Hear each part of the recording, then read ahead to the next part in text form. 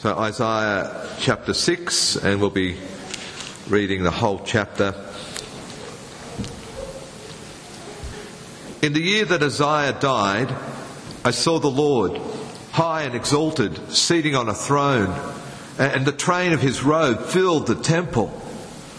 Above him were 6 seraphim, above him was seraphim, each with 6 wings. With 2 wings they covered their faces, with 2 they covered their feet, and with 2 they were flying. And they were calling out to one another, "Holy, holy, holy is the Lord Almighty. The whole earth is full of his glory." At the sound of their voices, the doorposts and the threshold shook, and the temple was filled with smoke. "Woe to me," I cried. "I am ruined. For I am a man of unclean lips, and I live among a people of unclean lips, and my eyes have seen the King, the Lord Almighty." Then one of the seraphim flew to me with a live coal in his hand, which he had taken with tongs from the altar.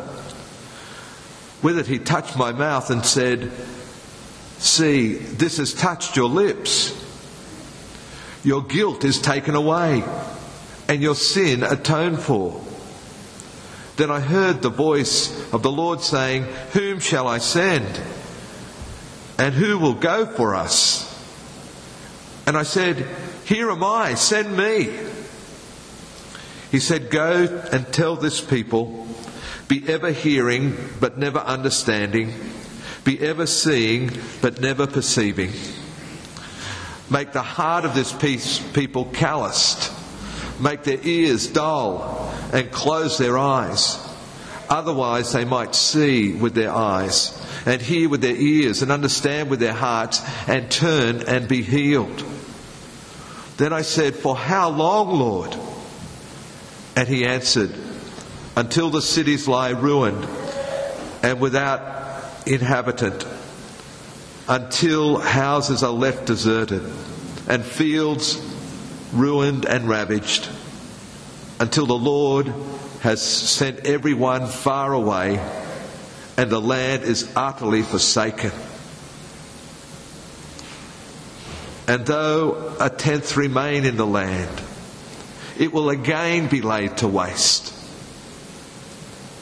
But as the terebinth and oak leave stumps when they are cut down, so the holy seed will be the stump in the land." Let us pray.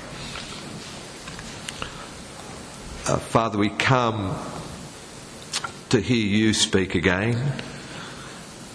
We want to hear your word, and we want to be open.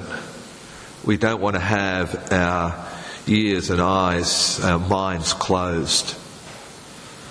So Father, please, by your Spirit, alert us to what you want us to hear this morning. And we pray this in the strong name of Jesus. Amen. Have you ever been where you shouldn't have been? Have you ever found yourself in a place that you knew you shouldn't have been there? My grandmother told me on several occasions a story of her as a young girl sneaking through a hole in a fence at the back of the fabulous Crystal Palace to see a hot air balloon flight. She told me again and again. I can remember in her 80s her telling me once, and her face would light up as she remembered the wonder and the mischief. She was where she shouldn't have been, and she knew it. There was a time when, as a young boy, I was up and over the fence and in the neighbour's yard, and it soon became very obvious that I shouldn't have been there. Have you ever been somewhere where you shouldn't have been? Sometimes we go into those places of our own volition. King Uzziah found himself in the wrong place. He went there of his own choosing. He went into the temple, right up to the altar, where only the high priest should go. And as a result, leprosy broke out over his forehead. He was unclean, and now all his people would know that. He ended up in another place where he thought he shouldn't have been, in isolation for the rest of his life. The good king's downfall reflects and encapsulates the nation's decline. They were in a place where they shouldn't have been, and it was of their own choosing. Sometimes being in a place where you shouldn't be is dangerous. In the year that Uzziah dies, Isaiah has a vision. And in this vision, at first glance, he is somewhere where he definitely shouldn't have been. This is a grand, majestic vision. And he seeks to describe the indescribable. This is the Lord seated on his throne. The temple cannot contain him. The temple is not big enough to be even God's cloakroom or wardrobe, because the train of his robe has filled the temple to overflowing. The temple fades into insignificance. The temple cannot hold him because the whole earth is full of his glory. Yet he is beyond the earth. As creator, he is beyond all that has been made. Indeed, he is beyond the solar system, beyond the universe, beyond all universes. Words cannot capture how supremely and completely other God is. The seraphim settle for the constant repetition, holy, holy, holy is the Lord Almighty. Heaven and earth are full of your glory. Holy, holy, holy, holy, holy, holy, holy, holy. God is indeed separate, wondrous, powerful, holy. At the sound of the voices of the seraphim, the temple trembles and shakes and is filled with smoke. This glimpse of God is staggering. The hugeness, the grandeur, the otherness, the power, the danger. No wonder Isaiah feels overwhelmed.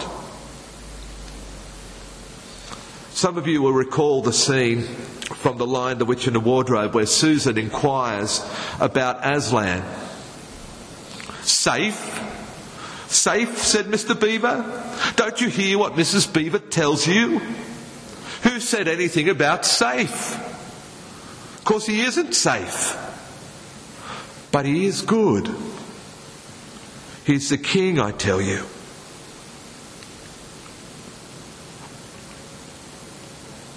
Isaiah finds himself in a dangerous place,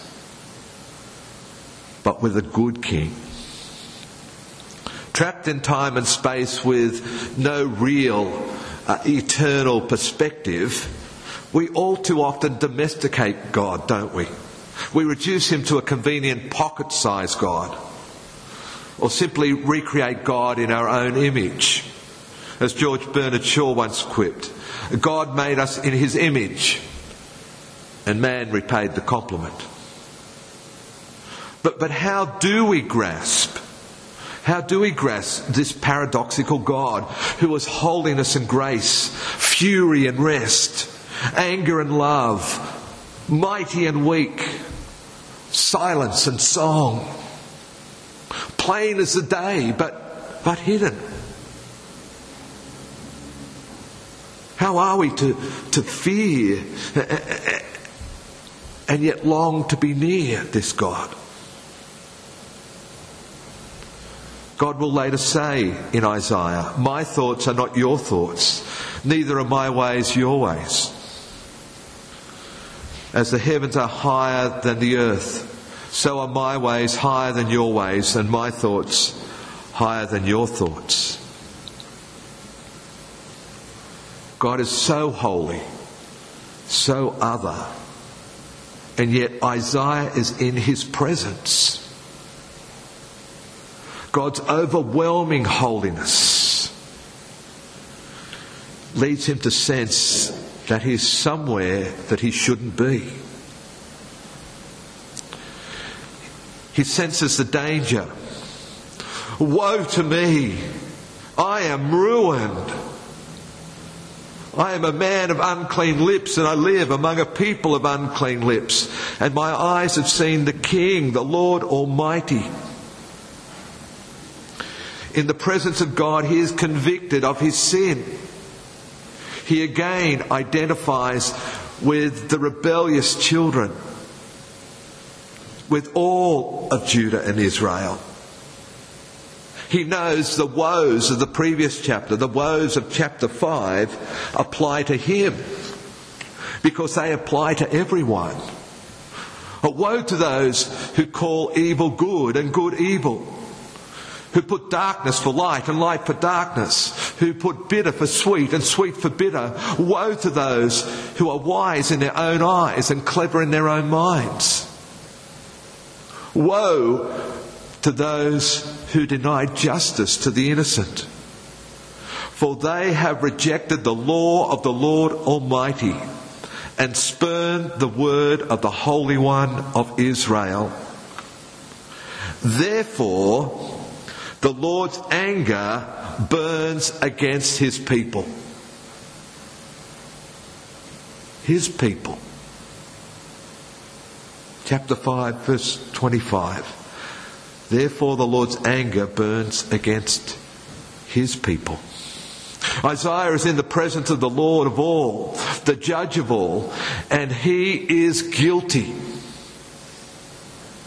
Not only does he know it, he feels the weight of it. He feels the heat of it.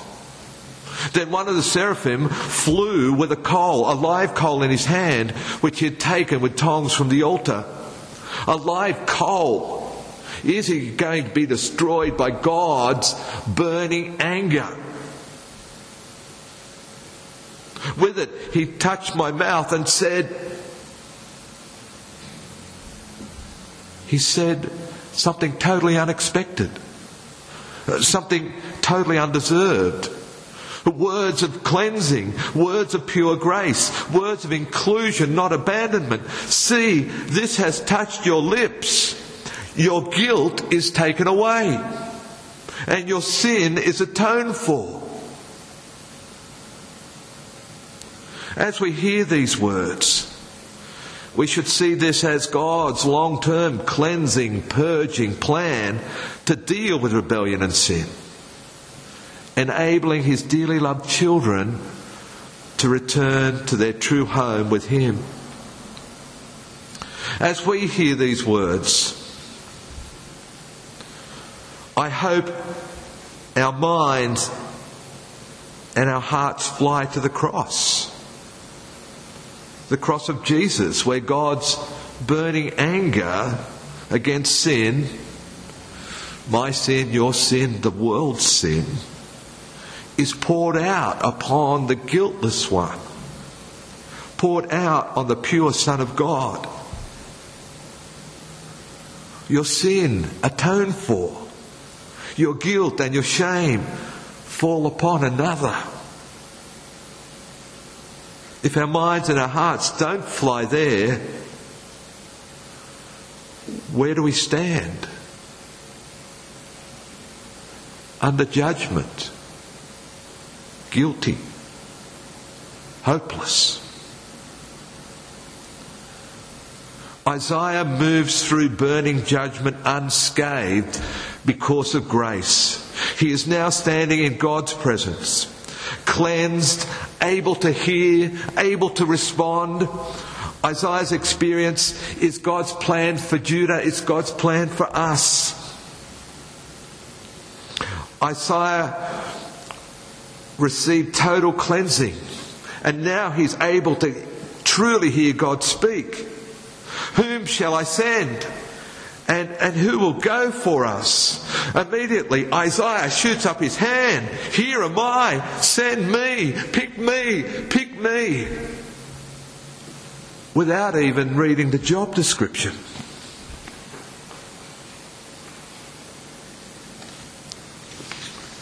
He speaks. He will speak with these cleansed lips for the holy God to his recalcitrant children. And the fruit of his ministry will be calloused hearts, deaf ears, blind eyes. Not surprisingly, he asks, "For how long, Lord?" But maybe he shouldn't have asked that either, as this commission and their condition will persist for the rest of his life. The monarchy that the people so wanted so that they could be like all the other nations, is going to come to an end.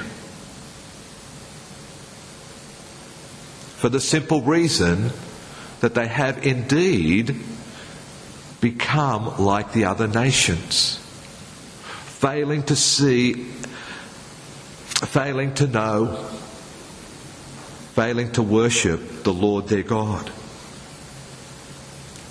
This people that were chosen to be God's holy people, set apart to draw the other nations to Him, have rebelled and rebelled and rebelled.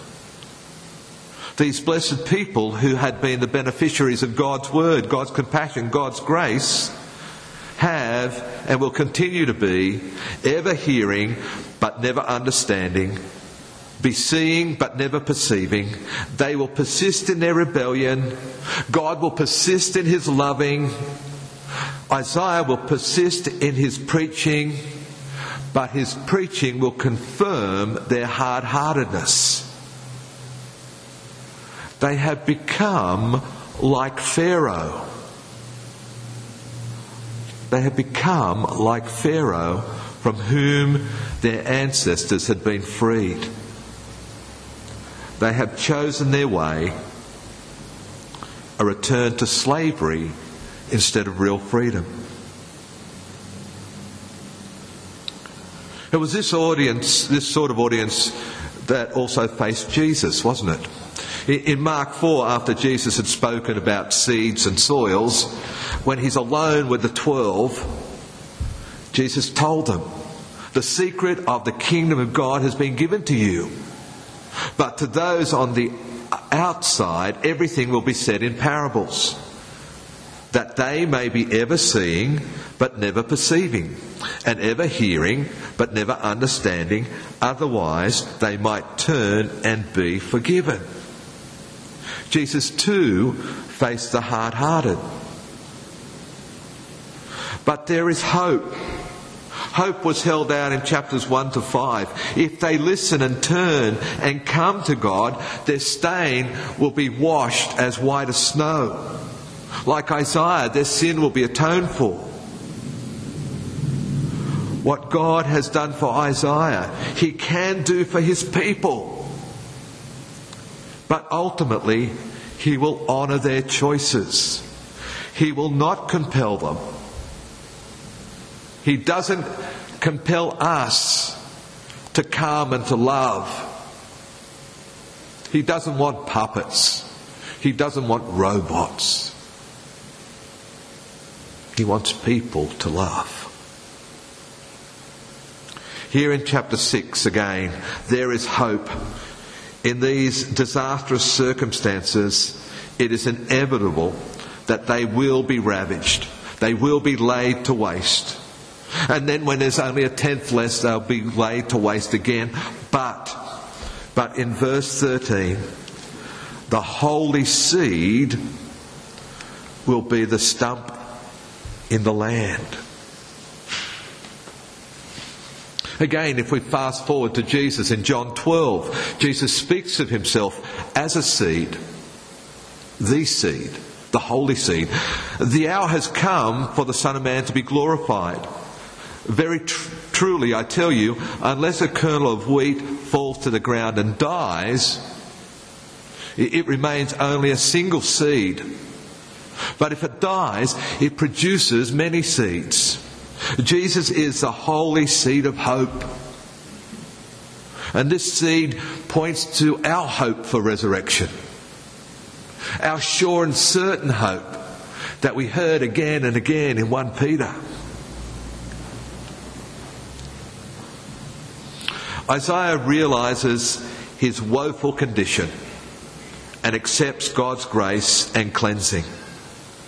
He is called and commissioned. He is set apart to be a messenger of hope to the hopeless. Set apart to be God's instrument for renewal. The task will be daunting, but he will not be alone.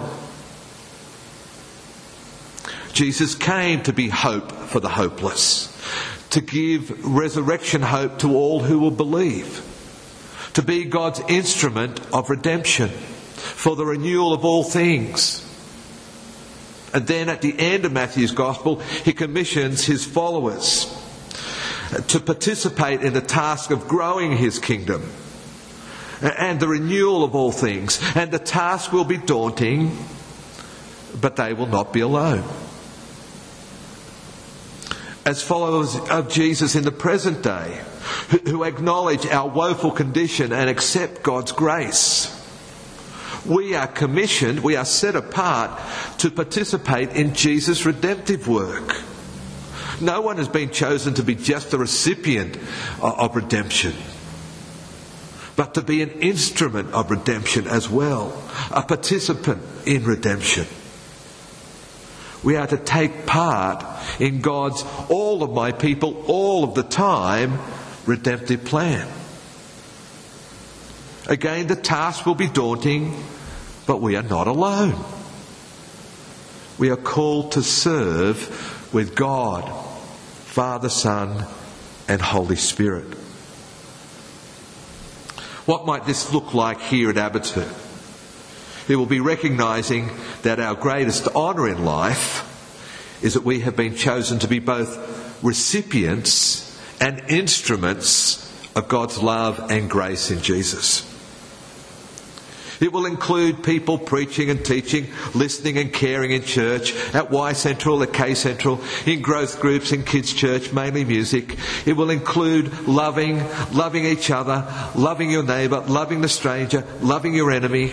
It will be loving despite barriers. It will be loving beyond borders. So it will include also supporting fellow workers in other countries, other places. It will be loving at full stretch.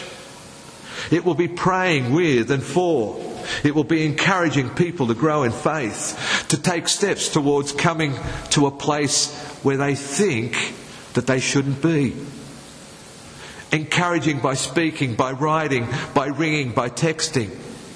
It will be welcoming people to church, making them feel at home. It will be offering hospitality, a cup of tea, a glass of water, a smile, a hand, a good A. It will be seeing our life as ministry, our life as service.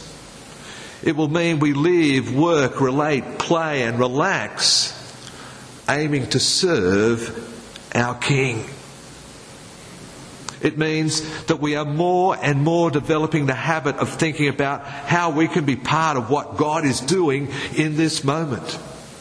And joining with God in what He is doing in this moment and that location that He places us. We are all called to play our part. We are all commissioned to serve. The great thing is that you don't need to be strong or rich or educated to serve. Anybody can serve and everybody can serve. We are not called to do it all. We are called to play our part. We are not called to assess and judge the parts of others. We are called to play our part to the best of our ability with God's help, to God's glory. You may feel that it's a place where you shouldn't be, but it's exactly the place where you should be. Freely serving the King who has freely given His all for you. Freely serving the King in and through everything. Let's pray.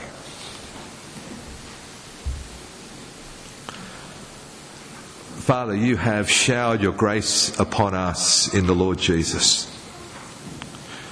We are so blessed. And we thank you that you call us to go, to be your hands and feet, to serve one another and to serve others, to love,